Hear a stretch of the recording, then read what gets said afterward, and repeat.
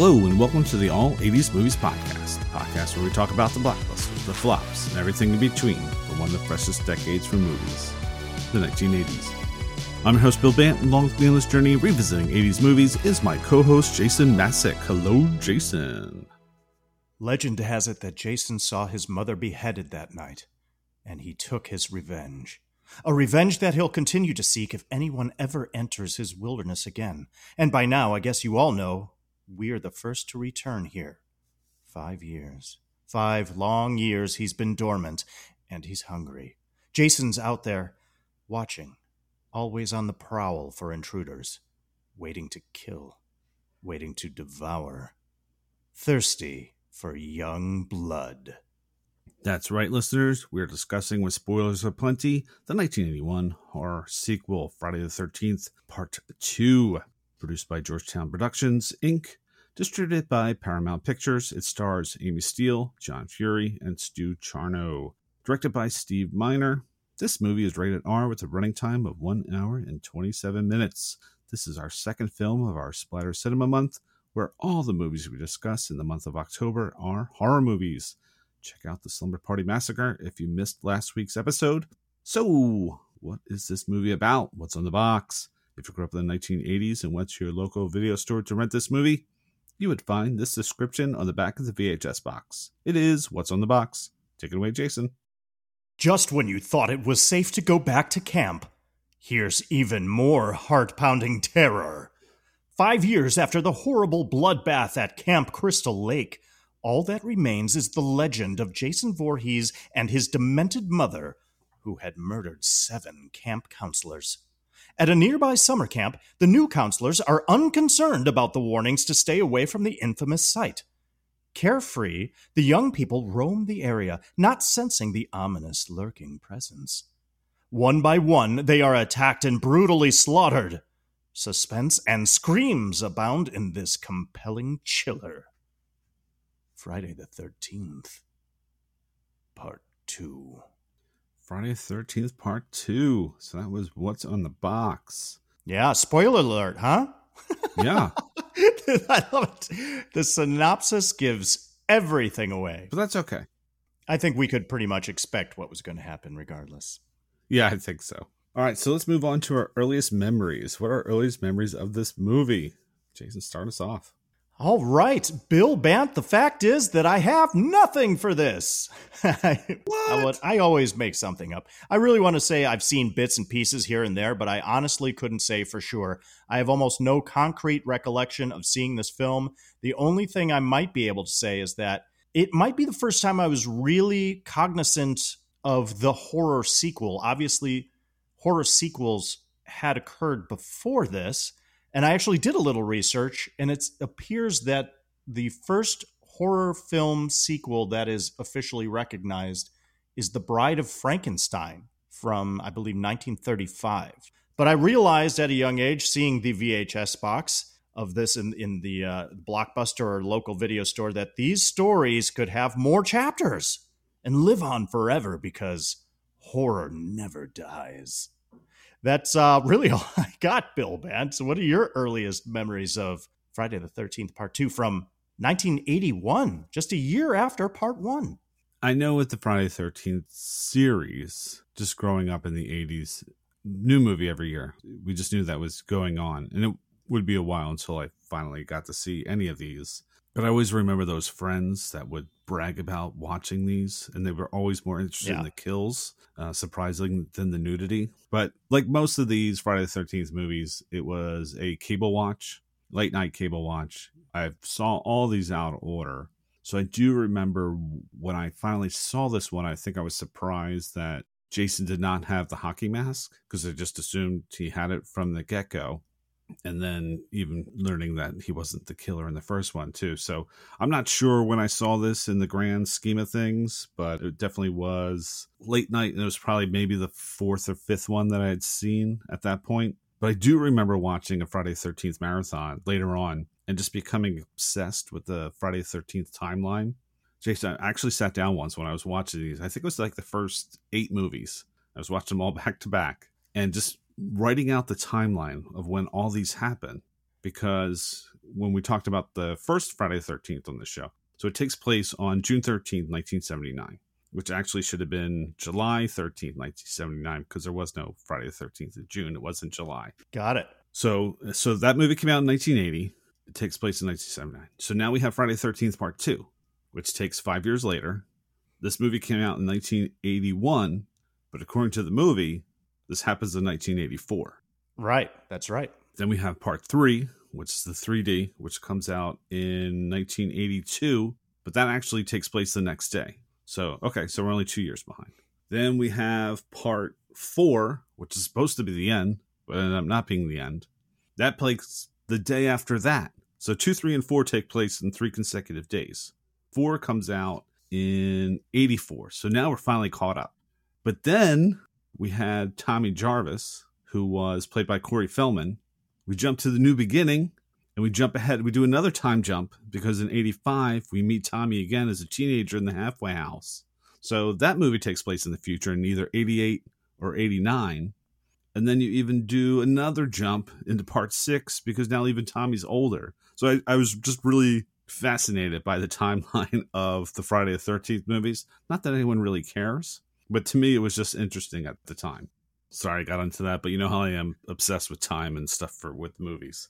I would say when it comes to Friday the 13th Part 2, though, I think this one is on the lower end of rewatches, just because the availability of the movie on cable just seemed less than the other films in this franchise. But I'll be honest, if it comes on, I will watch parts of it, or depending on where it is, if it's close to the end, I will watch the ending of it. But just in recollection terms, I just remember the beginning and I remember the end, and everything else in the middle is just a jumbled mess.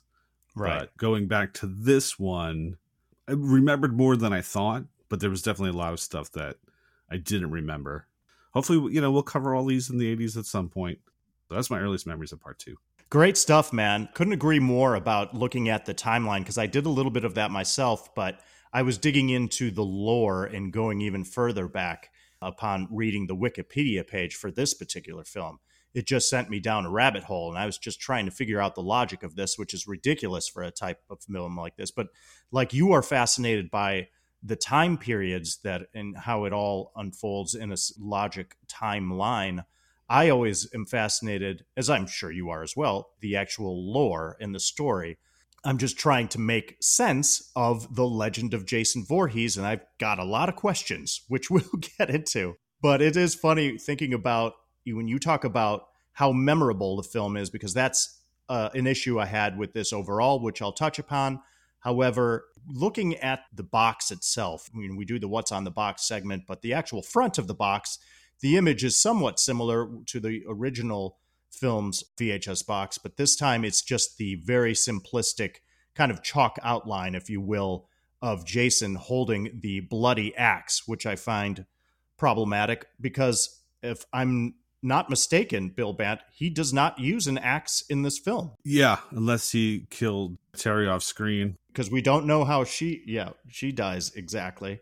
It's just kind of funny. There's some issues there, but are you ready to get back to Camp Crystal Lake, aka Camp Blood, or should I say more specifically, Camp we don't know what the name of it is at all?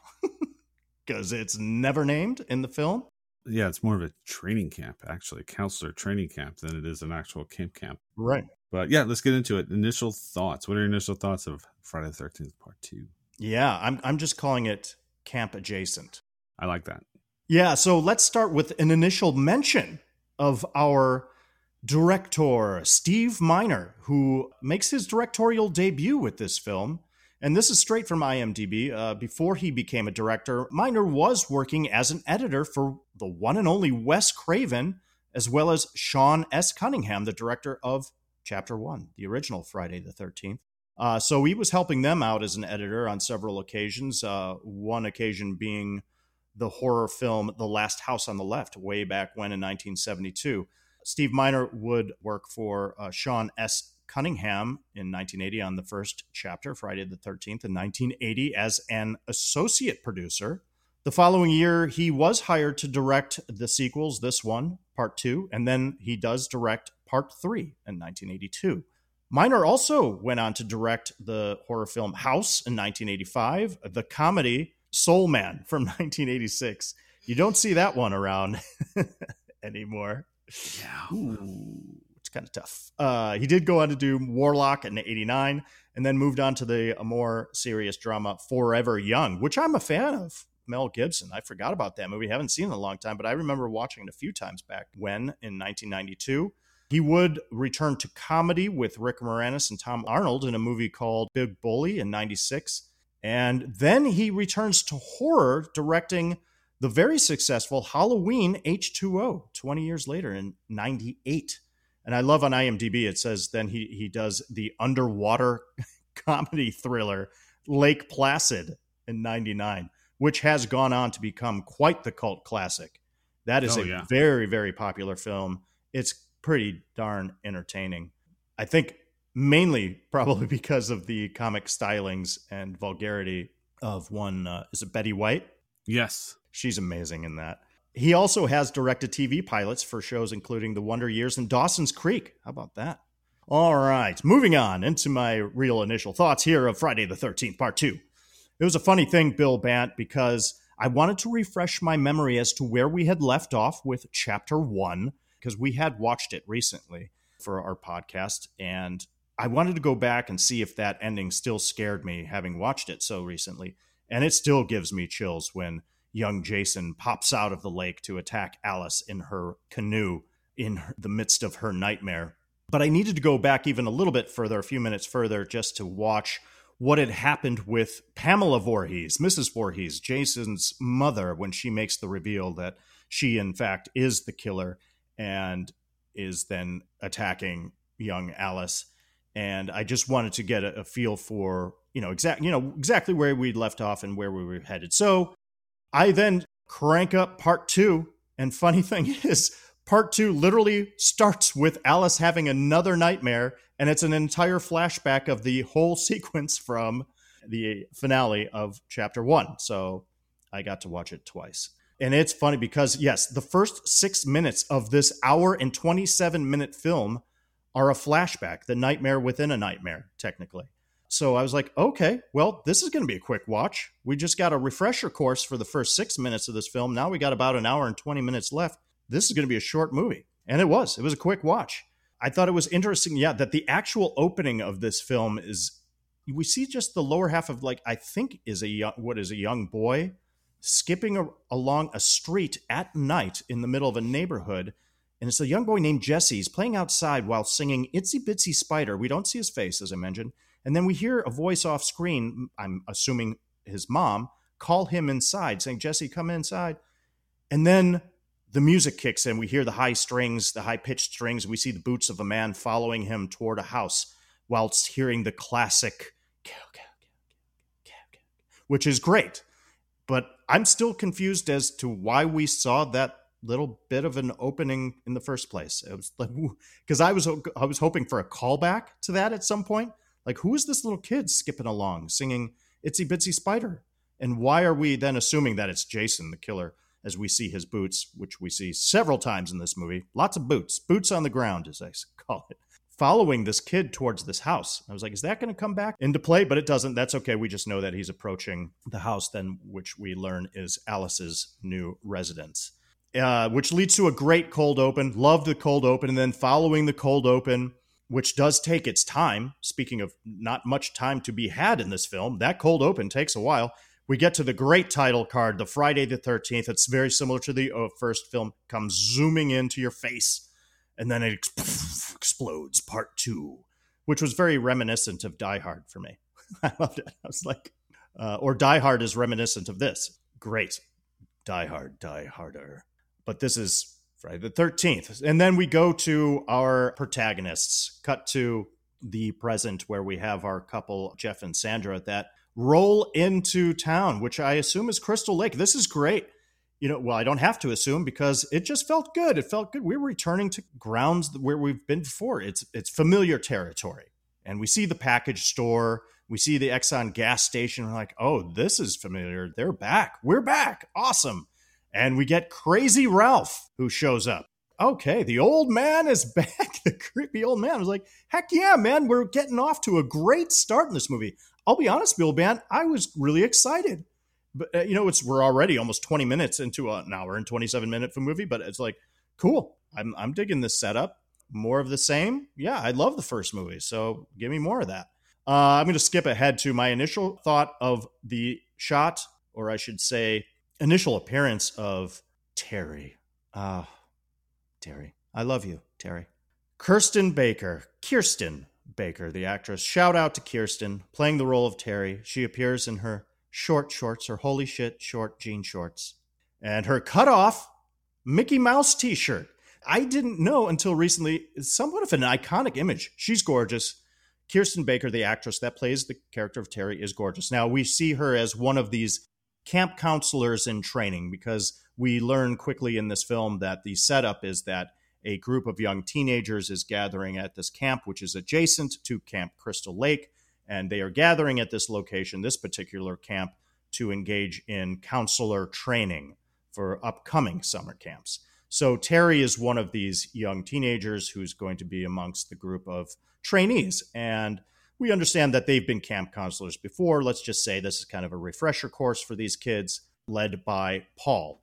But again, the introduction of Terry here in this shot, she's just gorgeous. I mean, we see her mid-trip. She's just beautiful. And this is a funny tangent, Bill Bant, but I recently, before even watching this film, and I, as I mentioned, haven't seen this film in its entirety, at least before, I'm just surfing the net. And as we all know now, when we're on random websites, we get bombarded by pop-ups. And for me in particular, I'll get a lot of pop-ups regarding films, which makes complete sense because I'm always researching movies.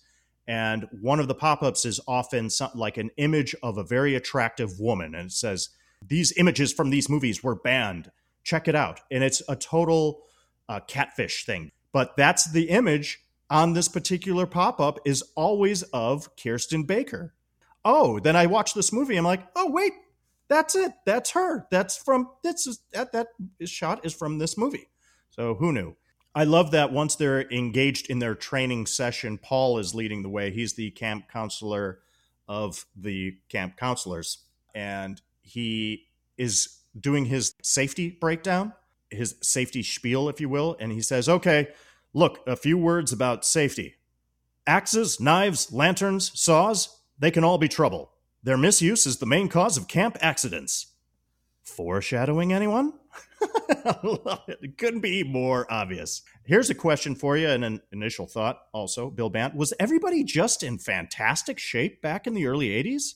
Oh, yeah. This is one of the better looking casts they've had in these movies. No doubt about it. You just fast forward to the scene down by the beach. I paired them off actually as couples. So we have Jeff and Sandra, we have Terry and Scott, we have Vicky and Mark, and we have Paul and Ginny. Paul is the leader and Ginny is his assistant, but they're like in bikinis and short jean shorts. And we even have the one African-American guy that we never really get to know or his character's name at all, but he's ripped. They're all like thin, fit. They've been doing like CrossFit training. They've all got abs. The girls in the bikinis are gorgeous. I'm like, what the heck, man? Where was I? Yeah, that was great. So very attractive cast, as Bill mentioned. Spoiler alert. Here's my hot take. Rest in peace. R.I.P. Muffin the dog, who I figured suffered the worst fate of any other victim in this film. It seemed to be the goriest kill, in my opinion. Or did Muffin really die? We will discuss.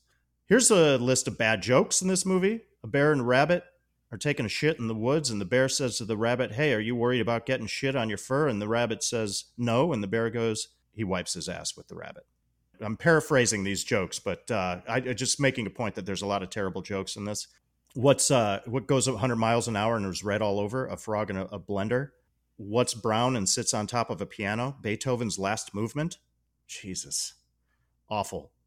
We get these back-to-back jokes, a couple of them from Ted, our beloved Ted character, Stu Charno, the actor. Man, I was like, is this movie supposed to be a comedy? A very bad comedy? Here's another spoiler alert. Rest in peace. Crazy Ralph, who I already mentioned. Sad to see the old man go. Crazy Ralph, played by the great Walt Gorney. death by barbed wire choking against a tree, or garroted. Excuse me, I'm trying to pronounce this right. He was garroted. Bill, unfortunately, this is a term I just learned. I didn't want to learn, but I did a deep dive on this. Something I learned from Wikipedia. Garroted. It means when you're basically choked by a particular tool against a particular object. And don't. I know you might have some morbid curiosity. Don't look it up, but I learned a new word for this podcast. Garrote or garroted. Here's my issues with the name Ginny. Ginny is our female lead protagonist and sexual partner of Paul, our camp counselor leader. And Ginny, well, I'm just going to take issue with the name Ginny real quick. Just choose either Jenny or Gina. That's all I'm saying. Whenever I have to say Ginny, I have to think about pronouncing it, and I think about it too much. I'm not a big fan of the name Ginny. Sorry, all the Ginnies out there. Here's an initial thought. Terry, our hot girl, she's walking off by herself, taking a swim by herself at night in a particular scene, and she wins my Big Balls, or Grande Cojones, horror movie award. Never in a million years would I ever do that. Not at night, not in the middle of the woods, in a cabin in the woods, a camp in the woods, not when there's a legend of a killer in the forest going around. I don't know. No. But hey, I give it up to Terry. And the fact that we get a little bit of a Jaws theme that sneaks into the score while Terry is doing a little skinny dipping. I know, Bill, you must have picked up on that. I love the fact that at the very end, I'm just going to call this out. We have again, spoiler, a traumatized Ginny being taken away by ambulance. And I absolutely laughed out loud because the ambulance is leaving after they put her on a gurney and they put her in the back. The ambulance is driving off without the EMT being able to close the door behind it. He's really struggling to close the door. And it was like they had one take to do it. And the poor guy, the guy that was playing the EMT was like, can you not drive off before I close the door? Overall impressions, watching this as an adult with no nostalgic attachment, unfortunately, I thought it was just all right, dog. It was just okay. I go into it full knowledge of the genre and the campiness, so I wasn't expecting The Godfather. But I do like a halfway decent story with some background and lore. We do get the beginning of the legend of Jason Voorhees, which is great. But then it's just kind of by the numbers stalker slasher film for an hour or so. And I did feel some of the kills had a flair, a bit of inventiveness, or even a twist on the kills from the first movie. But overall, I felt like it was holding back a little bit the entire time. And that may be due to the issue of having to get an R rating, which we might touch on a little later in trivia and our research. But it's still fun. I mean, it's a quick watch for sure. I wasn't bored. It had some real unintentional humor. And I had fun watching how dated it is. But it really did leave me with some questions. I did really like seeing Jason's first appearance in this film, his visage with the burlap sack covering his head. Definitely pretty creepy with the one eye hole.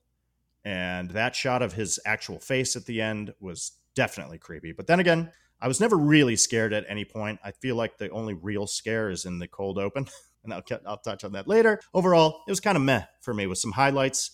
Had I seen it as a kid, it probably would have given me some nightmares, but watching it now, I just know too much as an adult. So those are my initial thoughts. What about you, Bill Bant? Yeah, so just two things based on what you said with your initial thoughts. The first one was, the opening scene, we see the boy in the street.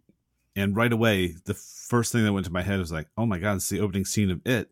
And it's the boy, all he needs is the paper boat. I had to look up when it was written just to make sure it was an homage. I'm like, I'm pretty sure the book had come after the movie, and I was right. The book came out in 86. So part of me is like, did Stephen King watch this and go, hey, that's a cool image. I want to use that for my opening scene of It. And if you don't remember the opening scene of It, there's a little boy Georgie, has a paper boat and goes down the drain, and that's where, unfortunately, he meets his demise with It. Good call.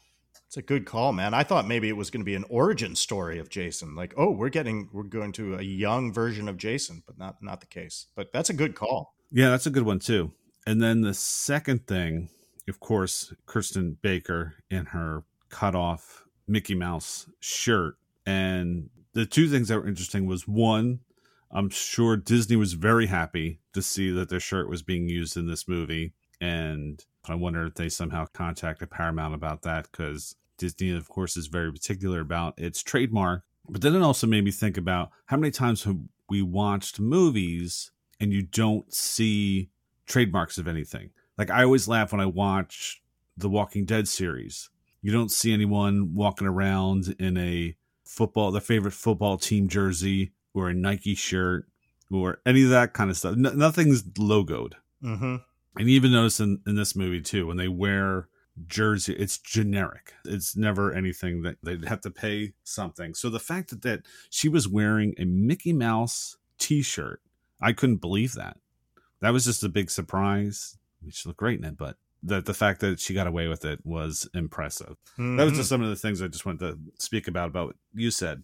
As for my initial thoughts, so doing the research for this movie, so this wasn't supposed to be originally a direct sequel. They were going to try to do an anthology. Everything was going to be a different story, and they would just crank these movies out every year. Now, we saw that Halloween had tried to do this with Halloween 3, Season of the Witch, and everybody hated it. But, of course, this came out before Halloween 3, and luckily, they realized not to go in that direction. So, for a sequel where all you have left is your final girl, you have a 12-year-old boy, and your killer got killed, I thought they actually did a pretty good job of continuing the story. Because my thought was, okay, so at the end of 1, we have the scene with Alice in the boat, and then she gets attacked by Jason. She wakes up in the hospital. She asks where the boy is. The police are like, all right, there was no boy. I don't know what you're talking about. And then she goes, oh, he's still out there. But, of course, 5 years later, we have this grown man. So is it the same person? Is it a different person? So my thought is she definitely had a dream, the Jason sequence. It was probably she was on the boat. The police came. She was sleeping. She has the dream about the boy Jason attacking her, falls off the boat, and then they go rescue her, and she ends up in the hospital. So it makes sense because the police say, luckily we found you when we did because you would have drowned. So it's like, okay, that makes sense. And then let's flash forward this 5 years later. Well, technically the movie starts 2 months later because the movie actually starts with Jason getting his revenge on Alice for killing his mom. A lot of that does not make sense. It's A, how does Jason find Alice? B, why did Jason never come to his mom to begin with to say I'm alive? I wrote a whole thing on it. There's a lot of weird things there. But the fact that they were able to decide, okay, we're going to use this kid character from the first movie, have him as a grown-up, and he's just going to be the killer in the other movies. I mean, it's loose, but I thought it was a good continuation of the story. And that's it's a slasher film. I mean, you're basically going there to watch people get murdered and random boobs. Let's admit it. Right, yes. So the fact that they're actually kind of stringing a story along that kind of makes sense, I thought was interesting. And the fact that they're not actually at Crystal Lake. They're at a adjacent property next to it. And it's been abandoned the whole time. People have been staying away from it. They're kind of bummed. People are even going there to do this counseling training. I thought it worked. It did work for me. I was fine with that. So, yeah, it was weird not knowing. Like, if I was watching this for the first time, had only seen Friday the 13th, and then this character's walking around killing everyone, that would make no sense to me that it was Jason. I would be clueless on that. I'm like, all right, who's this random guy going around killing? How's this all tie in with the first movie? Even though we do have the camp scene, Why would it be Jason? But I think I was more impressed that they actually kind of tried to tell a story in this than we're just going to repeat exactly what happened in the first one. I mean, it is almost kind of a remake of the first one, but at least they put their little spin on it. I liked how they separated the camp because you had so many counselors. You're like, man, Jason's going to kill all these people. But the fact they did like that one last night, half the people went to the town party, and then just a bunch stayed behind. In essence, that could have set up the third part because then the other half of those counselors come back after, everything happened. They're trying to clean up, and then you find out Jason's still alive and went off the second half of the camp. So I did like that too. So I thought it was kind of smart. I need to watch 3 again to make sure that I'm like, oh, that actually was what the third was. But it does take place the next day, but I certainly know it's not the same actors. So it's a slasher film. You're not supposed to get much out of it, but story-wise, I'll applaud them for the attempt. Heck yeah, man. That's great stuff. I'm so glad because you kind of opened the door for me, and it was something I was going to address maybe in the complaints department, but I'll just go over it very quickly right now, and it is reviewing the lore, just going into the story, because I agree with you. I actually do like this premise, and we do know, I think we can firmly say that at the end of the first film, Friday the 13th, Part 1, that it is a nightmare that Alice has when the boy version of Jason Voorhees pops out of the lake and tackles her on the boat, because we are assuming that he had drowned and died. Was he 12? Is that the age that he's been given? I put 10. I was just going, let's go with 10 years old, just to make the numbers I don't remember easy the when I actual was age. young. So either way, he was very young, but that his body had been laying at the bottom of the lake, and then in her nightmare comes to the surface and attacks her. So boom, there we go. Nightmare ends. She wakes up, and that's why she says at the end of the film, well, then he's still down there. The boy is still down there if they didn't find him.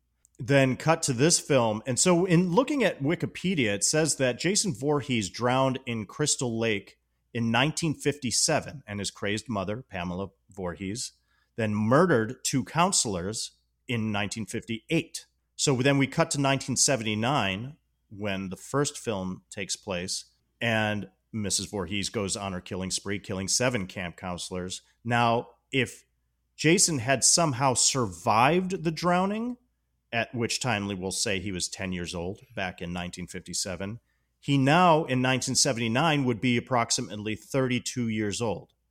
And then probably around 33, or no, actually, if you add 4, he'd be around 36 years old here when in 1984, when the events of Part 2 are supposed to occur. So as you touched on, Bill, the big question here is if he had survived the drowning, we're supposed to believe that he lived in the woods of Camp Crystal Lake for the past 22 years. Or at this point, now it's 26 years. And for some unknown reason, he had allowed his mother to live on for those 22 years between 57 and 79, thinking that he was dead. And he remained in the forest for 22 years, simply watching the events unfold from a distance. And thus, when he witnesses his mother's demise in 79, when Alice decapitates her, it sets him off on this present killing spree and future sprees, never being able to satisfy his thirst for revenge.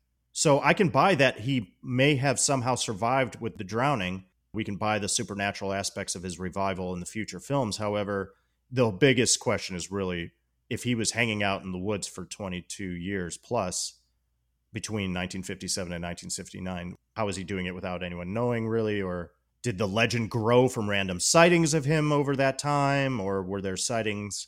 And if there were sightings, then wouldn't Mrs. Voorhees would have caught wind of that and tried to find him? So that's the real question. Yeah, because it's a good question. If he supposedly drowns in 57, right? The camp's open again in 58. The murders take place. So supposedly they close the camp. Right. After that, don't open it again until 79. Correct. So it's possible. But I mean, from being like a 10, 12-year-old, if he was 18 when he drowned, I think it would make more sense that he could have survived while that camp was closed that whole time. Yeah. You use the camp as a shelter. You know, there's some supplies in there. But being that young, and I mean, technically it sounded like he had special needs. Well, that was another aspect I was going to touch on later, too, is exactly how, because we know he looks a certain way. And so if he clearly survived the drowning, so was it as a result of only being partially drowned and surviving that he suffered from brain damage as a result, but he obviously has some physical deformities. And how did that occur? Right. Was that a result of a particular disease that he suffered from? Because in the research, I even found that he may have had, I believe, his Proteus syndrome, just like the Elephant Man. Elephant Man, correct. Yeah. So that's a theory for this fiction. Which you could have and still be, mentally fine. Mm-hmm. And then something happens after the drowning. And I thought it would be interesting if you came up with an idea of, and I'm doing some writing here on my own here, but if someone had actually did rescue him somehow from the lake, unbeknownst to his mother, and took care of him, because like you said, he's only 10 or 12 years old, if that, and somebody found him as he was only partially drowned, and then resuscitated him and raised him in the forest for some time. Yeah, that's totally possible. And kept him basically like a recluse. Right. That would be you could do a really cool side story, origin story going down that path. Right. And that person just dies. Right. And now he's on his own. Mm-hmm. So there's a little bit of possibility. There's a little bit of possibility. But the thing is, you're right, though, Bill. You're right, because the premise is cool, because it makes us do this. Just the fact that we're talking about it and trying to figure it out, how could this be plausible, instead of just going with the campiness of it all, the exaggerated nature of it all, which is what we're supposed to do, really. It's still fun to kind of try to justify it. Mm-hmm. All right, let's move into favorite scenes or moments. What are some favorite scenes and moments from Friday the 13th Part 2? I had to do that once. Hey, man, I'm starting right with the beginning. That's my first favorite scene. This is where I said this is actually my favorite scare in the movie. And it has nothing to do with Jason. So we did get that brief opening with a little boy skipping down the street at night in a neighborhood of sorts. And Jason appears. We see his boots and his jeans, or overalls, I should say, as he steps into a puddle and then walks across the street and goes to Alice's house. Cut to Alice asleep. This poor girl just suffers from a lot of nightmares, not good nightmares, and I understand. So she's mid-nightmare, and we get the whole flashback of the ending of Friday the 13th, Part 1. So we watch that, but then Alice awakes. And this is great. I think it's just really well done. I just love the use of silence in this. It's so quiet. And it's a lot of steady cam following, handheld camera, just following Alice through her home. And we feel as if though either we're kind of like peeping Toms. It's very kind of creepy, just following her as if we are Jason the killer, following her around her house. And she gets up and goes to the bathroom, and she's washing her face. She receives a phone call, and it's Mom. Mom's calling her, just checking in. She's just really insistent in telling her mom that I just have to put my life back together. And this is the only way I know how, because her mother's really worried about her. And she's like, well, I need to just be on my own, doing my own thing right now, because she's clearly still recovering from the events that happened. So she proceeds to disrobe. And then again, nice, like creepy shot. We don't watch her get naked. We don't get 80s boobs at this point. We just see through the doorway, she's throwing her clothes onto the bed, and then she gets into the shower, and the phone rings again. But this time she gets out of the shower, throws her robe on, and no one's on the other end of the phone. Creepy. So she goes to the front door, puts the chain lock on the door. She hears rattling from outside the kitchen window. So she goes back into the kitchen. She takes an ice pick and goes to the window. Complete silence. And then the cat jumps through the window. And I was like, oh, Jonesy. That's all I could think. Because it looks like the cat from Alien. That was my favorite scare. I was like, that did get me. You knew it was coming. Something was coming. Got me too. But it got me. So arguably the only real scare for me in this movie. She asks the cat if it wants something to eat, and she goes to the fridge, opens it. Oh my God, Mrs. Voorhees' severed head in her fridge. Are you kidding me? She screams, and who's there right behind her? Jason. Jason grabs her from behind, choking her, and shoves the ice pick into her temple. Brutal. And then Jason politely goes to the stove and takes the kettle off the hot stove burner and moves it to a cooler stove burner. Cut to title card. And that's it. It's great. It's just a great opening. I loved it. Oh my God. I'm freaking out. I'm knocking my mic over. I'm so excited about it. It's a lot of fun. It's very creepy because of the use of silence and the nice scare with the cat. And then, of course, it's a great kill. It's one of my favorite kills. And it's really quick. They don't hold on it very long. And you have that look of shock on Alice's face. It's just really scary. And you see like a little tiny trickle of blood coming from her temple as the ice pick goes into her brain. Disgusting, but quick. Yeah, it is a very good opening scene. It does take its time. Mm-hmm. 20% of the movie takes place in this opening scene, and we're not even going to see Alice anymore after this. It was interesting to me watching this because, of course, a big thing back then with sequels is it would kind of recap what happened before. I think that's what I always loved about the Rocky movies, because they would show the last fight at the beginning of the next movie. So you got to watch that fight again, and then it would take off into the movie. So with this, seeing what happened to Alice before, and then knowing, still going through that trauma, and then thinking she escaped it and gets killed, such a bummer. Yeah. But what was confusing to me is, because I watch these movies out of order, I know Jason's the killer. Did it make sense to the audience watching it the first time? Did they know that that was Jason who killed her? We know because we just know the story. But if you had seen this for the very first time, ever, not knowing anything about the movies except for the first one, would you know that was Jason Voorhees that killed her at the end? You mean in the beginning? Yes. Yeah, no, you wouldn't. You would not know it was him. Okay. I think part of the reason they put the flashback to the ending of the first film in the beginning of this film was to reacquaint you with who Jason was, that it was Mrs. Voorhees' son named Jason. And of course, to watch that really creepy nightmare sequence from the end of the movie. But you're supposed to be led down that path that this could be Jason. But still, no, you're right. You wouldn't know it was him because he's now 36 years old or whatever. So technically, we don't really know until the end when there's the reveal, which I don't want to get into right now. But I think we know once Paul tells the campfire tale. that's true. I think it's pretty clear. They're leading us down that path. It's pretty obvious that we're supposed to, they're at least supposed to think that it's him. But yeah, I do think the opening, that's a pretty good, it really takes the time, really builds the tension. You're really not knowing where this is going. And you're thinking, oh, okay, it's going to be a continuation story with Right. Alice. And she bites the dust there at the beginning. So good call. One of my favorite moments or scenes is a campfire scene. And I don't know why I butchered my own answer with when do we know that this is possibly Jason going around killing everyone, because it is Paul, and I think it's pretty much the first night when all the counselors are there, and he tells them the story about Camp Crystal Lake and what had happened. And that's when we find out that Alice went missing 2 months later. So the opening took place technically August of 79 or September, depending on how you want to do your math. And she's never been found again. They don't mention that it's Jason that did it, but just the whole lore of the Jason.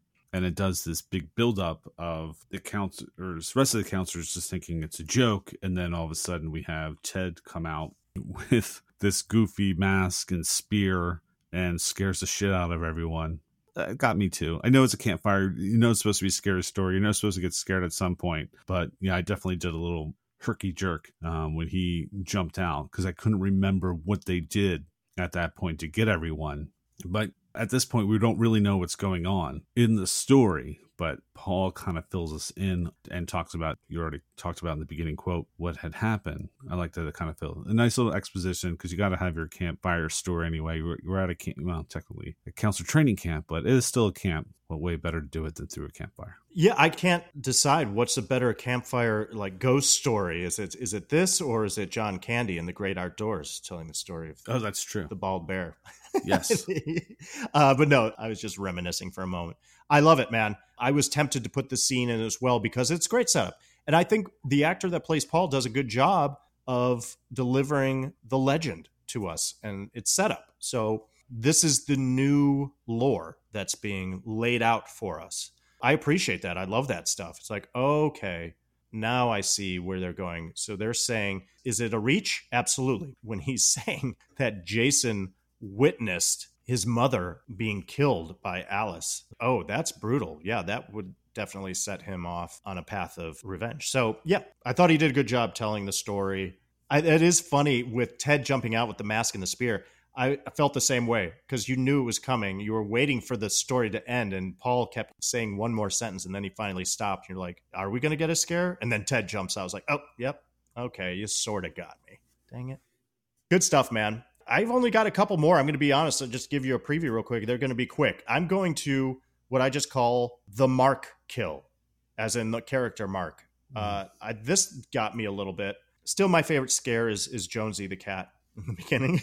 But this did get me a little bit because at this point, now this is cutting to about halfway through the movie when, as Bill had mentioned earlier, we have a split, meaning half of the camp counselors in training have gone into town for beers.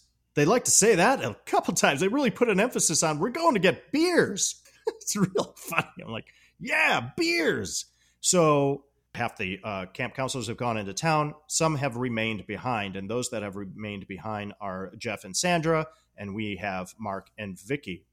And Mark is in a wheelchair. We learn a little exposition here that he had a motorcycle accident, but is hopeful that he will regain use of his legs at some point. Vicky, most clearly and obviously, has a huge crush on Mark, has from the beginning. And this, I was tempted to put in my complaints because I just wanted to smack Mark upside the head. I was just like, dude, pick up on the signs, pal. read the room here. This girl is into you. And he just doesn't get it until the final moment when she really makes it abundantly clear. But at this point, they've remained behind and they are sitting at a table inside the cabin, and they're playing one of those good old throwback to the 80s, early 80s, those handheld video games. He's got two of them. They belong to Ted, but Ted went into town, so he left them behind. Now, Mark and Vicky are playing. One is Pong, and the other handheld video game is hockey, and I believe they're playing hockey. Regardless, Vicky comes on real strong and says some line that doesn't even make sense. Something like, again, paraphrasing, something to the effect of, we should make this a competition. What's the challenge? What does the winner get? And she goes, position. And I was like, what does that mean? Like sexual position? What do you mean position? Mark finally gets it, and he's all smiles. And she decides that she's going to go get ready and get all gussied up for him, whatever that means. So she leaves to go into her cabin, and he remains behind. And so we get a couple other quick scenes in between after she leaves. We actually do watch her get prepared, but it cuts back to Mark, and she's been gone for a little while, and he's a little curious as to what happened to her. So he ends up, he's in his wheelchair, and he goes outside to the walkway outside of the cabin, and he's calling for her. No answer. And it just gets really silent. And we know what's coming, right? He's next in line to get offed. But we got this handsome guy just staring off into the distance. We get a close-up on his face. Nothing happens. Then it cuts to the back of his head. We're like, oh my God, is it going to happen? Nothing happens. And then it cuts to his face. So we're in the front again. It's like, and he's just looking. Nothing's happening. He just keeps going back and forth. And you're like, oh man, what the hell? And it really does kind of come out of nowhere, because it finally cuts. There's a shot from behind. We're just looking at the back of his head. And it's just like this thud. This machete just comes in, and it's so fast, goes right into Mark's forehead. And you literally hear him just go, oh! And there's this fantastic shot of him rolling down the staircase of the cabin. And then all of a sudden, a giant staircase, he goes rolling backwards. And it looks pretty good. You have to assume it's a dummy sitting in the chair for this shot. But I thought it looked pretty good because it's raining and he's got this machete stuck in his head and he's rolling down this staircase backwards. And then it freeze frames. I love a good freeze frame because I'm a fan of Miami Vice. So give me a good freeze frame. And it just freezes on him with this machete in his forehead. And it like goes whitewash. It whitewashes to a cut of Sandra back in the cabin upstairs moaning during sex with Jeff.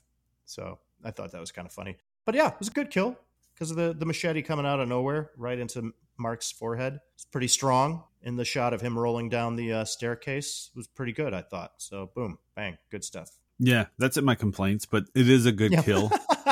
Yeah, and I get it. I would love to know how many takes it took for the wheelchair to go down those stairs without flipping over, because it stays upright the whole time. I was impressed with that. So the physics of the whole thing don't really make any sense. It still works. I felt bad for Mark. That's all. Totally. Hey, if you stayed behind, you probably were not going to make it. My next favorite one is a kill, and it's by Scott. Only because of all the counselors that we met, he was probably the one of, you deserve to go, dude. Yeah. The first time we meet Scott, and he's played by Russell Todd. He's a good-looking guy, but he's kind of like got those creepy vibes. Mm-hmm. And we see Terry walking around in her shorty shorts and her Mickey Mouse crop top, and he's got a slingshot, and he shoots her in the butt with it. And he's got a thing for her, but he's going after her like it's a kindergarten or something. I'm like, dude, totally. What are you doing? I mean, I know you're into her. Man up and talk to her. So later on, when Terry goes to go skinny dipping and she leaves her clothes on the beach, he takes them and runs off with them. And then when she comes out of the water, he's like, I got your clothes, haha. And then she's got to chase him around naked in the woods. I'm like, she's got to run around barefoot in the woods. Who knows what she's going to step on? I just thought he was a dick. So I'm like, if you're a dick, you deserve to die. And sure enough, he's running away back up into the camp, and he gets caught in, I think it's supposed to be a bear trap. Not a bear trap, or a rabbit trap. Yeah, I was trying to, is it called it's like a deadfall sort of trap, but it's also just, I guess, according to what I read, just called a rope trap. You're walking along and you step inside a noose that yanks your leg up, and then you're hanging upside down. So he gets caught in that. Now he's hanging upside down, and he asks Terry for help, and Terry's kind of pissed about what happened, but you know, she's not going to leave him there. So I don't think I would leave him either. So she's got to go back to the cabin to get something to cut him down with. And while he's hanging there, here comes Jason. And we get his first official machete kill. And he just... Right. It was so weird because we had the close-up of Scott and he sees the machete going past him. And he just stays quiet. I don't understand why he doesn't say anything. He has no reaction. But he's not going to say anything anyway because Jason uses the slice his throat. He just bleeds out at that point. I thought it was a good kill. It was a deserving kill. Not that I'm saying someone deserves to be killed, but yeah, don't mess with Terry. You're going to get it. And then, of course, Terry comes back to cut him down, and she makes a joke. If you pull something like that, I'll kill you. Well, he's already dead. And then he had his back to her. So when she spins him around, that's when she knows this. Throat's cut. She starts screaming, but too late for her. Jason's right there. We don't see what happens to her, but we do see her body later on in the movie. Great stuff, man. It's a fun scene, and I do like, again, any kind of inventiveness, right? I mean, this is early 80s, and I, of course, hadn't seen many of these films, if any. But you see when he steps into the rope trap, that's cool. Why it was set there, I don't know who put it. Did Jason set that trap? I don't know, I guess. Regardless, of course, I love the whole setup of the whole thing because we get full frontal nudity in this. Oh, yeah. Kirsten Baker, credit to her as an actress. She went for it. She's quite beautiful, but she goes skinny dipping and we see it all. But then my complaint with the scene is, though, when she runs off to find a knife to cut him down, to cut Scott down, she comes out with a Swiss Army knife. I'm just skipping ahead to complaints. You got to cut through a thick rope. I don't think the Swiss Army knife's going to do it. Yeah, about 25 minutes.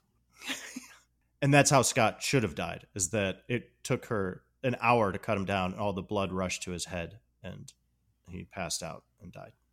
Good stuff, man. Good call. I'm going with my final favorite scene with another kill, but it's really the setup that I found fun and I have to admit, it got me a little bit. I didn't lose my mind, but it got me a little bit. But this is Vicky's death scene. So we know that Mark got the machete to the head, and we see Vicky as she has gone to prepare for her, what we assume to be sexual encounter. She's changed her panties for some reason. She went with the brown instead of the black. I'm not sure that was a good choice, but that was her choice. And she sprays perfume all over herself and on her vagina, which was just a nice touch. You know, she wants to smell good everywhere. So she's all prepped and ready to go, and she returns to the main cabin, but Mark's not there. And she's, Mark? And she looks up the staircase. And I'm like, Vicky, Mark's in a wheelchair. Don't think he's upstairs. So there's a complaint. Just doing all my complaints right now in all my favorite scenes. But she does proceed upstairs and finally is like, Jeff, Sandra. And she goes into to their room where they had previously been making love. And the room is dark. And she sees two bodies underneath the white sheet, assuming that they have passed out. They're sleeping underneath the sheet. And there is a little trickle of blood on the sheet, so that's suspicious. And she creeps closer to the sheet. And I immediately, I'm just a dummy, just not thinking outside of the box at all, really thought it was just Jeff and Sandra underneath the sheet. But Vicky gets close. She's like, Sandra? And all of a sudden, who comes out from underneath the sheet? But it's Jason in his burlap sack. That creepy sack over his head, man, that does scare me a bit. It's just a creepy image. So he was lying under the sheet with Sandra, comes out with a giant kitchen knife in his hand and approaches Vicky, and she starts screaming, and then she's backed against the wall next to the door, and she looks to her right, and who's hanging by another bed sheet there? But that's Jeff, and Jeff is dead. There's actually a pretty decent kill scene of both Sandra and Jeff previous to this.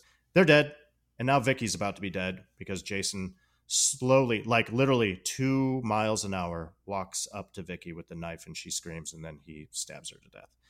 But we don't see it. Like, there's just not a lot of gore in this movie. That's why I said initially that they kind of feels like they were holding back for that R rating. So for me, it was more of the kind of surprise of Jason being underneath the bedsheet instead of Jeff. I like that touch. Yeah, that is a good little scare. I don't think I remember that one either. But same as you, when she's going up the stairs, like, who are you looking for upstairs? Obviously not Mark. Right. Terrible. But yeah, then you think it's usually your classic. She'll run into the dead bodies of Jeff and Sandra. Yeah. She pulls the sheet back. They're both dead underneath. She freaks out, turns around, and Jason's in her face. Right. But that's not what happens. No. So good little misdirection on that one. All right. So for my final favorite scene or moment, it was just the reveal of what was in the shack. Because earlier in the movie, we have Sandra and Jeff try to sneak over to Camp Crystal Lake to see what is over there, and they get caught by the police, and the police take them back to Paul, and Paul's like, all right, if they went over there, they did it, I'll make sure that no one goes over there again. And then the officer's all upset because of what happened 5 years ago, and officer tells Paul they don't like the fact that someone's even there working around the lake. He's upset that Paul doesn't seem that upset about it and is not chastising Jeff and Sandra for going over there or punishing them. But Paul decides he'll just take away their dessert. So the cop leaves, and when he's driving back down the road, he sees a body run across the street. Well, not street, but the dirt path. And at this point, we know it's Jason, and he goes to give chase for some reason. I don't know why. And while going after him, we come across this huge shack, just like a dingy shack. It's all spare parts. It's got windows and everything. And the sheriff goes in there, and he makes his way through. It's almost like a maze. And we see him enter this one room, and his eyes widen. He's like, oh my God. But before we get to see what it is, the sheriff gets a hammer to the back of the head. So he dies. We have no idea what he saw. It's like, damn it. So later in the movie, when we get to our final girl, which is Ginny, she's running through the woods, and we notice she's kind of following the same path that the officer ran earlier. She comes upon the shack, and she goes in thinking that someone's in there that can help her, not knowing that it is Jason's shack. And while she's running through, she goes to that room, and we finally get to see what it is. And it's basically a little altar with Mrs. Voorhees on it and all these candles. And we see the dead body of Alice, who's still got the ice pick in the side of her head, the officer that got killed earlier. And now we know that Cherry has been killed. So it was a kind of a surprise that, here it is 5 years later, still keeping the preserved head a la Psycho. And she's in trouble because this is not a refuge. She just went into the heart of the killer's habitat, and now she's got to figure her way out of it. So it was a good little reveal. I did like it. I was not expecting that. Totally agree. I think it's always creepy when you know or realize that the killer has a lair. I like that reveal. I like that idea. And that he has this creepy shrine that he's constructed. And at the top of it, of course, the severed head of his mother, but then like a pile of bodies surrounding it. Yeah. Pretty dark. It certainly is. Anything else for scenes? Nope. That's it for me. Hello, this is Jason, co-host of the All 80s Movies podcast, with a message from Factor Meals. Warmer, sunnier days are calling. Fuel up for them with Factor's no prep, no mess meals. Meet your wellness goals in time for summer, thanks to the menu of chef-crafted meals with options like Calorie Smart, Protein Plus, and Keto. Factor's fresh, never frozen meals are dietitian approved and ready to eat in just 2 minutes. So no matter how busy you are, you will always have time to enjoy nutritious, great tasting meals. With 35 different meals and more than 60 add-ons to choose from every week, you will always have new flavors to explore. Treat yourself to restaurant quality meals that feature premium ingredients like filet mignon, shrimp, and blackened salmon. Head to factormeals.com/80smovies50 and use code 80smovies50 to get 50% off your first box plus 20% off your next month. That's code 80smovies50 at factormeals.com/80smovies50 to get 50% off your first box plus 20% off your next month while your subscription is active. All right, so let's move on to Swiss cheese or complaints. And why do we call it Swiss cheese? Because although this movie is delicious, it does have spear holes. Yes, if it doesn't have those spear holes, we just file a complaint with the complaint department. Jason, what do you got for complaints or Swiss cheese? I'm going to go into Jeff and Sandra's introduction right near the beginning of the film after the cold open. It was fun. It was fun returning to Camp Crystal Lake and being in town and seeing the package store and the gas station. And we know we're in familiar territory with Crazy Ralph appearing as well. But it just started right away with the fact that they run to a payphone because they're supposed to meet their friend Ted before going to the actual lakeside where the cabins are for their counselor training. And they run to a payphone to call Ted. Jeff gets on the phone and is talking to him. He says, hey, are you going to come down and pick us up? And then obviously not, because he then goes, okay, well, give us directions. Great. Crazy Ralph shows up. He leaves. And then all of a sudden we see in the background that Jeff's pickup truck is being towed away. Sandra notices this, so they freak out and they run after the truck. And this is fun because I understand running alongside the truck and yelling at the tow truck driver and going, hey, that's my truck. Stop it. Drop it. Hey, asshole. That's what he yells at him. And I give a lot of credit to Jeff here because he keeps running after the tow truck. I'm like, dude, the truck is driving away. How are you just going to keep running? So Jeff and Sandra follow the tow truck all the way up the hill and around the corner to Ted's house. Ted's right there. He's living right around the corner from the package store to the gas station. So I had a lot of questions. I was just like, wait a minute. How did you not know? First of all, you're going to Camp Crystal Lake and you're meeting up with your friend Ted, and you stop to call him from a payphone, which is right around the corner from where Ted's lives. So you didn't know that he lived right there? Okay, I'm just going to go with that. Then you run after the tow truck all the way up the hill around the corner, which I thought was kind of a reach. Why are you running after a truck? It's going to get away from you. You can't keep up with the truck. Those were just some questions I had with that opening. I thought I had more, but maybe that was it. I had some issues with the logic in that.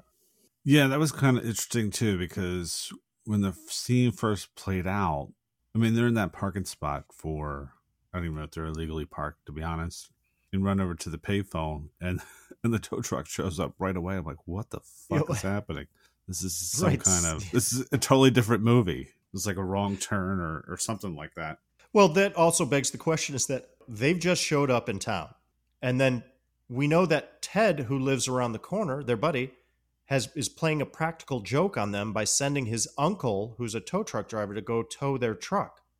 So Ted knew they were going to park right there and had the tow truck ready to go. Oh, yeah. This is all way too easy. And it's still fun, but it's like, what? I was just, I would love to hire that guy as a tow truck driver, though. I mean, that was fast. He got there real quick. If you ever had your car towed, it's usually like a 45-minute process. You did it in 5 minutes. I'm like, that's a tow truck driver. You'd be making some bank. Yeah. Good call. What do you have, man? What are your complaints? Oh, this is my biggest complaint. They killed Crazy Ralph, Jason. I know. You know how much I love Crazy Ralph. I want to be Crazy Ralph. I want to work at Universal at the Friday the 13th maze and be Crazy Ralph. So the fact that they killed him, that was a gut punch. I did not like that at all. Yeah. That's just unnecessary. A personal complaint.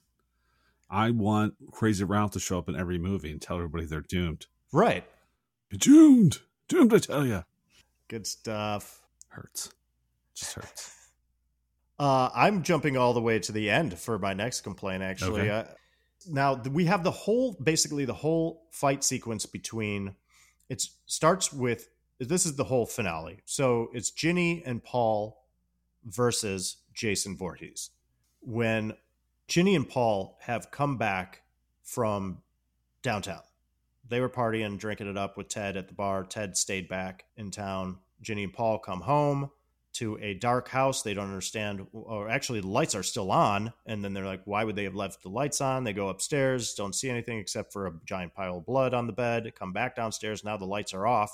And Ginny's like, there's someone here. And Jason comes out of nowhere with the spear, barely missing Paul, and ends up in a wrestling match with Paul on the ground. We don't know what happens to Paul. He's just somehow knocked unconscious, I guess. But I don't remember exactly where it happened. But Ginny goes into the back of the cabinet where we know that from earlier there's a chainsaw. And she grabs the chainsaw and ends up slicing Jason just a little bit. And he falls over and she smashes him on the back with a wooden chair and he's knocked unconscious. And then she just leaves. And that's a huge frustration for me, Bill Bant, in these movies. Because first of all, not a great use of the chainsaw. I was really hoping for a really good chainsaw kill, and this was just a quick slice, and that's it. And now knocking the villain out, the killer out, and then just leaving him there is a big thing for me. Big issue for me, instead of just finishing him off right then and there. Because it also happened at the end of part 1, when Alice is beating the crap out of Mrs. Voorhees and keeps knocking her out and keeps running off instead of finishing her off. And I'm just like, dude, you got him down. You got the killer down. Take him out. Or make sure he's unconscious. Or tie him up. Whatever it is. But don't just leave him there and go running off into the forest. But again, that's how these movies go, right? So I understand. I get it, folks. I get it. It's camp. It's exaggerated. It's ridiculous. But those were some issues I had with the beginning of this whole finale between Ginny, that's Ginny, Ginny, and Jason. Yeah, that's a good complaint. It's a classic complaint of, you knock the killer out, why don't you go finish him off or her off? And I thought about that when we did Slumber Party Massacre last week, because there's a scene when Russ comes into the bedroom and one of the girls hits him with the bat, and then they go to run. And I'm thinking to myself, just finish him off. But then this really made me think about it going into this movie. Is if I'm in that situation, I'm now being asked to kill someone, to take someone's life. It's a lot easier said than done. So thinking I have that person knocked out should be good enough. Right. So I would always say that's a common complaint too. But now that we're doing this and I think about it, I have to be a little bit more, cautious about thinking, is it really that easy to turn around and kill someone? Because I agree. I mean, she probably could have killed him with a chainsaw if it did not cut out on her. Like, bad timing on that. Mm-hmm. And her goal was thinking that knocked out to get in the car and drive off. So she would have been safe if she actually could fulfill her plan. But of course, the car, which is a piece of shit that they established earlier, wouldn't start. So yes, I would normally say just kill him, but can you really do it? I think that's a great point. Something I thought of as well is the way you can justify that simply is if you've already knocked out the killer, you knocked him unconscious, to then murder him would be doing so in cold blood. Right. It's like, so would you have the wherewithal to do that? Would you have the balls to do that with a good conscience, thinking, oh, I've already knocked them unconscious. Now I'm going to kill them. Now I'm going to murder them. Does that make you just as bad as the killer? Right. Because then what are the consequences of your action? Right. And you got to live with that. So I think the issue still, though, for me is that you have to make sure that the killer is incapacitated, that they can't get back up. You have to either tie their hands behind their back or lock them in a room, whatever it is. Yeah, because I'm trying to think of, like, if it was me and my kids and someone was coming after us, I could probably justify myself killing that person. But if it was just me, right, once I think I have them down, I would probably stop there. I think it just depends on the circumstance. And I think it's really tough to ask a 23-year-old woman to then murder I got person, even though it's self-defense. Yeah, and to be, if we're really, I love this. No, I'm sorry. I know. No. This is how I was thinking too, though. You really entertain the scenario, right? If you're in that person's shoes, because also it's fight or flight. When in these situations, when it's so heightened and you're freaking the F out and somebody just tried to kill you and you disabled them somehow, most likely you'll run. Right. Instead of sticking around going, what's the logical thing to do here? I should further incapacitate this person, throw them in a closet, lock the door, or find some rope and tie their hands. What if they come back? What if they awaken in the midst of tying their hands together? What then? Especially if it's like a 6'2", 250-pound dude versus a 23-year-old young girl. See, here we go. Thinking too much about it. Anyway, it still frustrates me. Because the killer's going to get back up. Yeah, exactly. Yeah, poor Ginny doesn't know he's going to show up in a whole bunch of more movies and kill lots of more people. And I just wanted more from the chainsaw. And also, speaking of underused weapons, towards the very, very end, Jason at some point comes at them with a pitchfork I think that's in the Jason's lair, actually. And it gets chopped in half, and Ginny has the pitchfork. And we needed a pitchfork kill. We don't get a good pitchfork kill. You got to use the pitchfork. You got the tools here. You just got to use them. But that's the thing. She tries to do the kill shot when Jason could possibly kill Paul. That's the circumstance. Right. That's what it takes for her to actually try to kill him. Yeah, I understand, Bill. All right. So my other complaint is, that Jason killed Mark and Vicky before they had sex. I was kind of bummed about that. I mean, yeah. Mark was oblivious to Vicky's advances, and I'd laugh because I'm like, you know what? I'm sure if I was Mark, I'd be just as stupid because that's the way I was. But Vicky, you took way too long. I'm like, I get it. You want to freshen up a little bit, change underwear. That's fine. But then she's putting on a whole other outfit. These clothes are coming off in 5 minutes. You don't have to put on something pretty. Just swap out the underwear, perfume, get back in there. You've been wanting him that bad. Why are you taking so long to get ready? I agree. Yes, and I definitely, that's a great complaint. It's hilarious. I wanted that for Mark. Definitely seemed like the equipment was still working. And isn't that supposed to be the rules anyway in these horror movies? They're supposed to be, they're supposed to have sex first. Sex first. You get killed either during the act or right after, but not before they even get a chance to have some sexy time. Yeah. But I found this in the research, and I think it's really funny because we make fun of the fact that the character Mark is so oblivious to Vicky's advances. But according to the trivia, Lauren Marie Taylor, who plays Vicky, really had a real-life crush on the actor Tom McBride, who plays Mark. He's a good-looking guy. He's very good-looking, like super handsome. He looks like Superman. He does. But their relationship didn't come to fruition as it was discovered that Tom McBride was gay. Yeah. I thought that was interesting. Mm-hmm. Yeah, I think really my last complaint is that at the end, it's somewhat I like the idea that Ginny, it's been set up in the film that Ginny is studying to be a child psychologist, correct? Is that what she's been going to school for? Oh, is she right. So she has at this point kind of bought into the legend of Jason Voorhees, and she's not aware that anyone has been killed yet. She's currently in town at the bar with Paul and Ted, throwing back some beers, and she starts She's very sympathetic for him, yeah. Right, her hypothesis. She does like a hypothetical clinical diagnosis of Jason. She goes into a story of how if Jason were, at this point, let's say 33 years old, and he witnessed the murder of his mother, that would most likely send him into this downward spiral. What a psychological effect it would have on him. And she does have kind of, from a clinical point of view, some empathy or sympathy for him. So that plays into the very end, the finale, when she gets into Jason's lair, and then the reveal of his shrine with the severed head of the mother.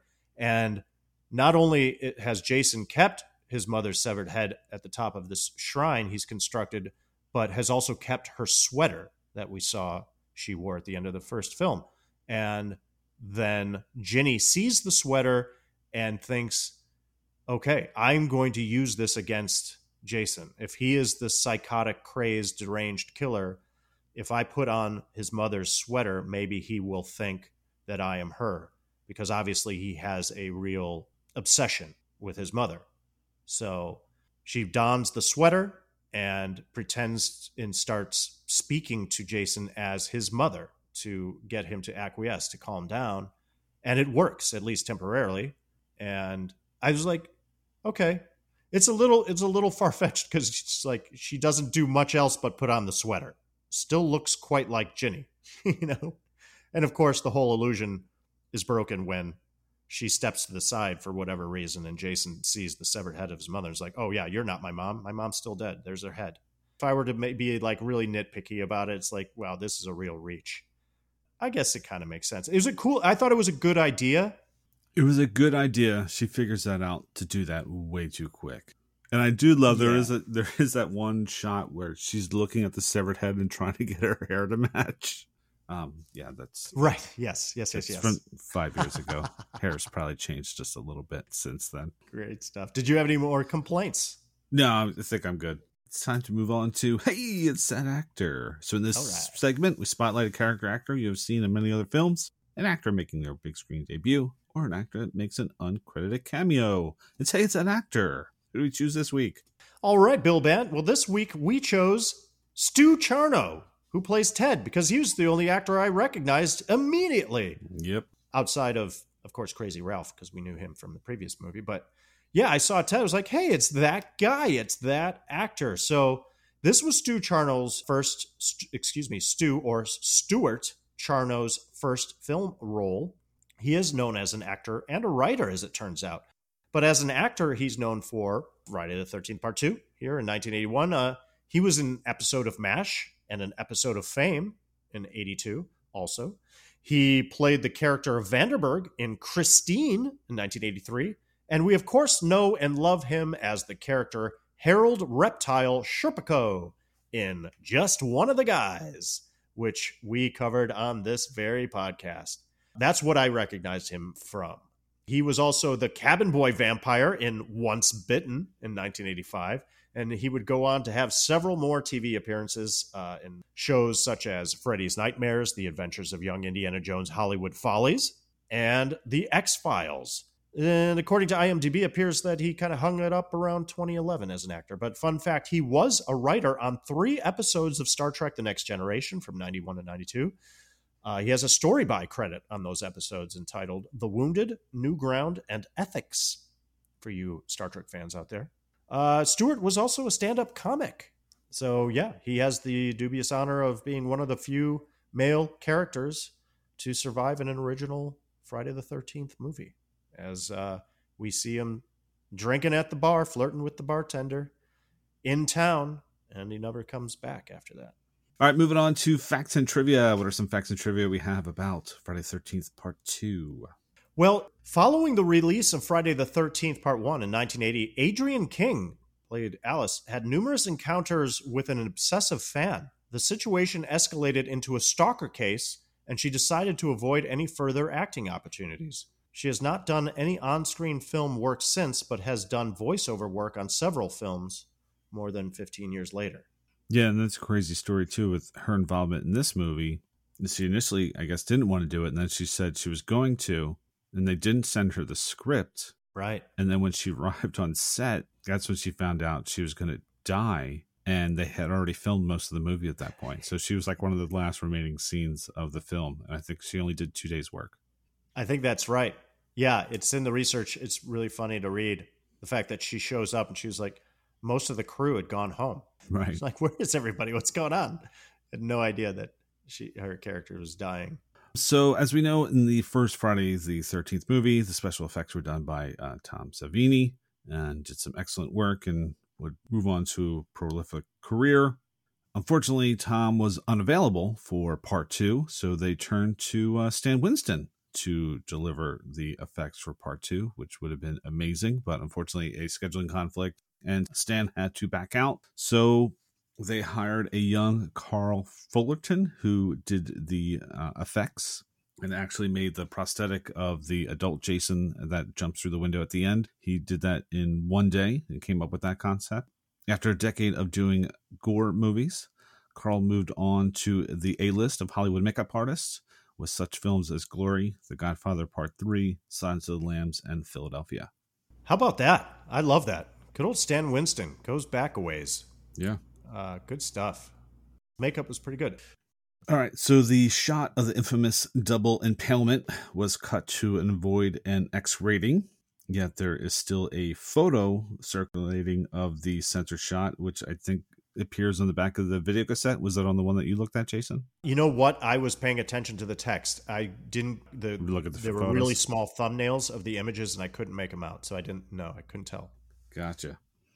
So the footage of the censored portion was finally recovered in 2020 from a old VHS of the gore shots from Carl Fulton, who kept in his portfolio, because most of that ended up being destroyed because the producers would go to find out that Sandra, Marta Kober, was underage, and there were some nude portions of that, so they had to cut all that stuff out anyway. And in order to cut it from an X to an R. They just even had to cut out the violence because I think you literally see the spear go through the back of Jeff. So all that stuff had to be cut out, and they thought they had destroyed it all. But yeah, Carl just happened to have a copy of it on VHS somewhere. Again, it felt as though, like I said, they were holding back with a lot of the violence and gore in this. I mean, it's plenty violent, but not that gory.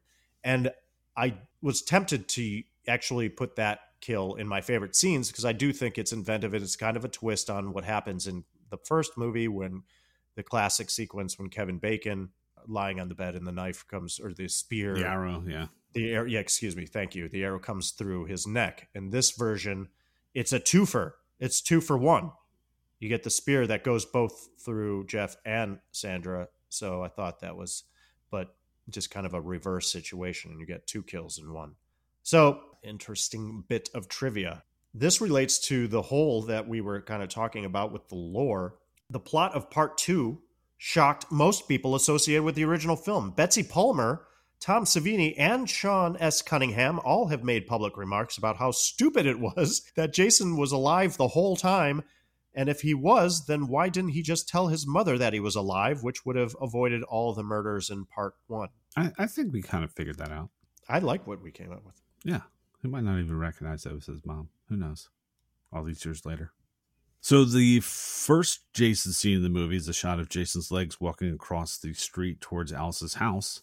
This is the only time in the series Jason was played by a woman, Ellen Lutter, who was the film's costume designer. And then it comes to find out there's actually technically five different Jasons in this movie. Wow. Yeah, I'd read that. Yeah, she was the only woman that portrayed Jason. But yeah, that's cool. 5 different people. Mm-hmm. All right, this is my last bit. Let's see if I can get through this without stumbling. Okay.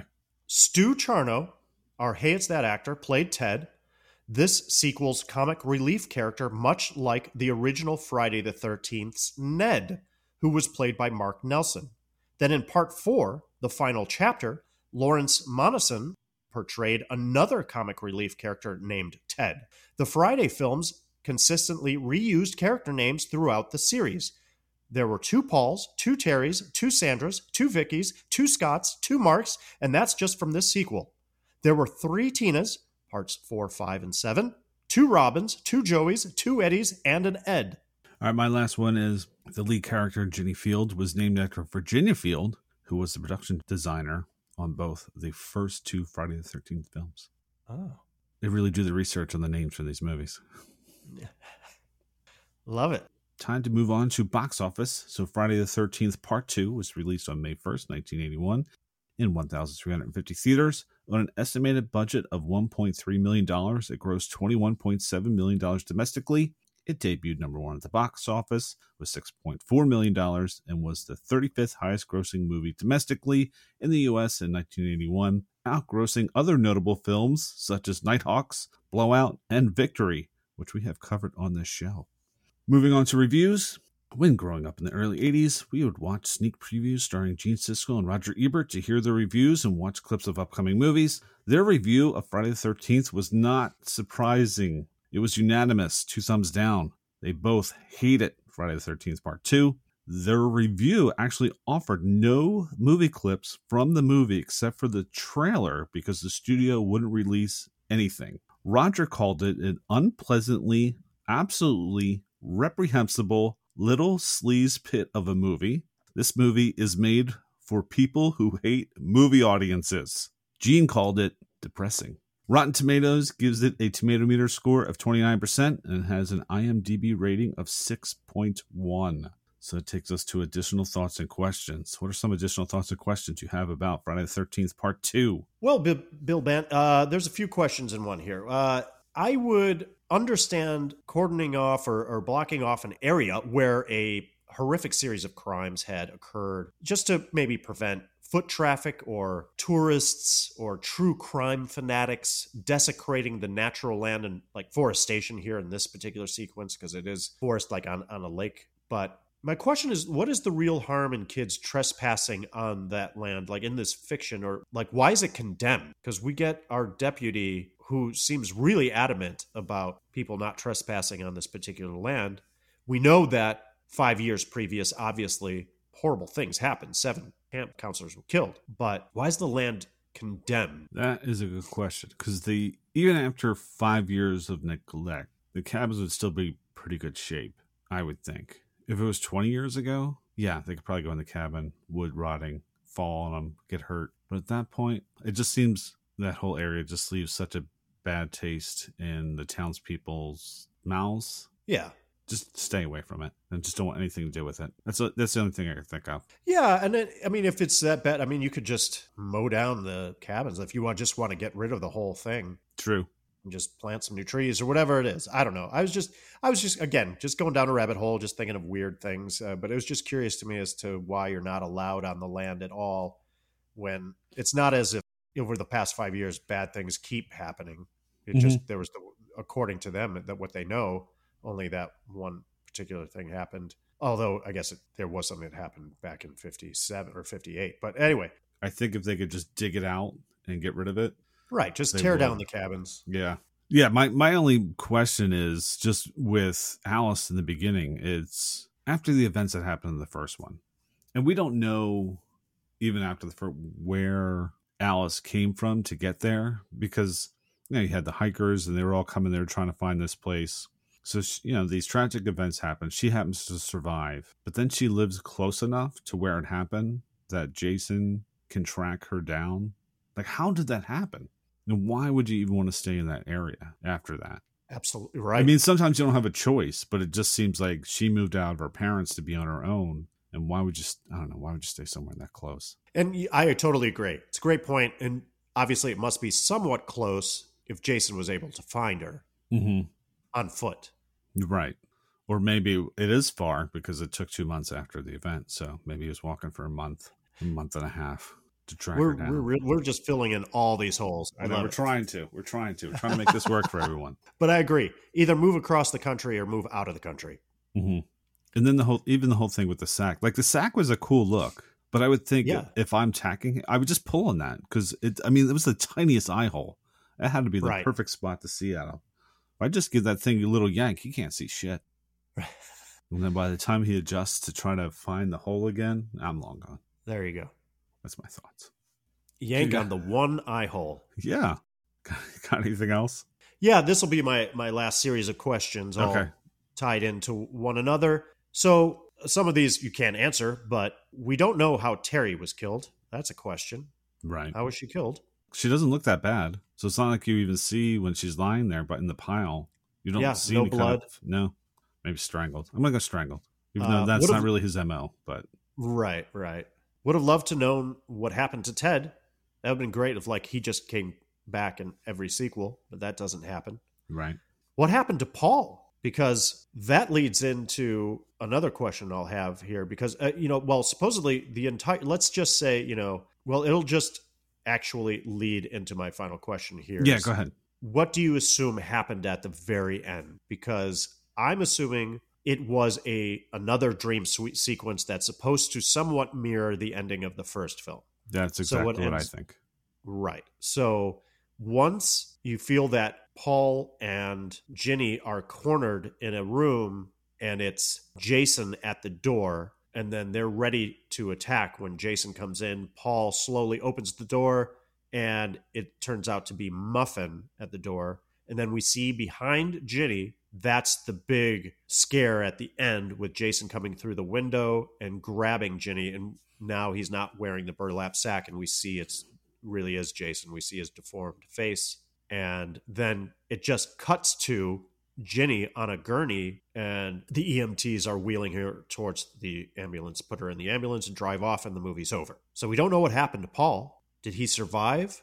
So we assume if it was just a dream sequence or a nightmare that Ginny had, then Jason didn't really attack in that final scene, that he was still just injured from her slicing through his shoulder with a machete from the scene that happened just previous to that. But just wanted to get any thoughts on that, because we don't then know what happened. Okay, here's my theory, and I just came up with it right now. So we have Ginny goes to the cabin, the makeshift cabin, and she's about to get killed by Jason, and Paul comes in to the rescue, and we have that scene when the roof kind of collapses, and she gets the machete, and she tries to save Paul by slicing Jason's head off, but instead sticks it in his shoulder. Right. So when that happens, Jason falls forward and the machete impales Paul. So she has this psychotic snap. And then she thinks of this happy ending that her and Paul are okay with Muffin. And then Ted comes back and finds her and calls the ambulance. And then she gets whisked away. That's great. I love it. Absolutely. That's well thought out. And I think that's the other question that isn't answered, obviously, not only what happened to Ted, but all the other counselors that went into town that night, because they didn't come back in time to witness all these events happen with Jason, because that could have happened very quickly after, Ginny and Paul come back. The other counselors are dead. The rest of them are back in town when this whole attack from Jason happens. That unfolds. But then, if Ted came back and found Ginny beaten and battered, calls the ambulance. But I think also the other clear clue that this is a nightmare that Ginny is having is the fact that Muffin shows up, because we know that Muffin's dead. Correct. Or there just happens to be another dog that looks just like that one. And the chance of that happening, I don't think so. Yeah, okay. Just wanted to talk it through. But it does leave some questions. Like you just go, okay, well, wait, where's Paul and where is everybody else? And certainly anticipating watching the third one now to get these answers. Is Jason still alive? Yes. Let's move on to our ratings. So on a scale of 1 to 5 machetes, what do you give Friday the 13th Part 2? I'm giving this 2.5 machetes. 2.5 machetes for me. The movie's just okay. I'm not sure that it will be that memorable for me, but how can I really honestly say that when I just watched it? Because I can remember it today. But anyway, it's still fun. It has moments. It's ridiculous. The concept and the feel of a camper cabin in the woods and a stalker wearing a burlap sack on his head is always scary. And it is a cool premise. I do like the addition of the lore and the story of Jason, the legend of Jason and him still being alive. There are some fun kills with some creative inventiveness, but I don't know, could have used a little more logic or lore building. Maybe just clean it up a little bit, plug some of the holes. But then I guess it wouldn't be as ridiculously fun, would it? Could have used some more outright scares for me. Just really, really good scares. But so then it just ended up being kind of average, just kind of meh for me. So I gave it 2.5. Yeah, I'm giving it 3. I just kind of like how it continues the story for the first one, sets the building blocks for the future series with Jason. From here on out, except for Part 5, Jason is our main antagonist through these movies. Yeah, kind of, it kind of sets the building blocks for what we're going to see here on out. People are going to show up at the lake, and Jason's just going to take them down. So I think it's one of the kind of forgotten sequels, it seems like, because, like I said, everyone wants to see Hockey Mask Jason, but yeah, I do like Burlap Sack Jason. So I'll go 3. Okay, 3 machetes for you, Bill Bant. And I wanted to mention this because I would be remiss if I didn't. And I don't think I mentioned this when we covered the first part of Friday the 13th. Being that one of my earliest memories is just the name Jason. The fact that this killer, who is now just such a part of popular culture, is named Jason. I used to get references all the time and still do. This just happened not too long ago when I told someone that my name was Jason. I was introducing myself and they're like, oh yeah, like Jason Voorhees, like the Friday the 13th guy. That still happens to me to this day, just because my name happens to be Jason. People make the association. Mm-hmm. That's just how popular Jason Voorhees is. All right, I think that about wraps it up for this week's episode. As always, thank you so much for listening. Please take the time to follow us on your preferred streaming platform, give us a review, and rate us. If you want to learn more about our show, you can visit us at all80smoviespodcast.com. If you want to reach out, please email us at all80smoviespodcast@gmail.com. For our next episode, our Splatter Cinema Month continues with Fright Night, starring Chris Sarandon, William Ragsdale, Amanda Bierce, and Roddy McDowell. If you can join us, have an excellent week, everyone. I told the others. They didn't believe me. You're all doomed. You're all doomed. Thanks for staying up with us. Good night, world.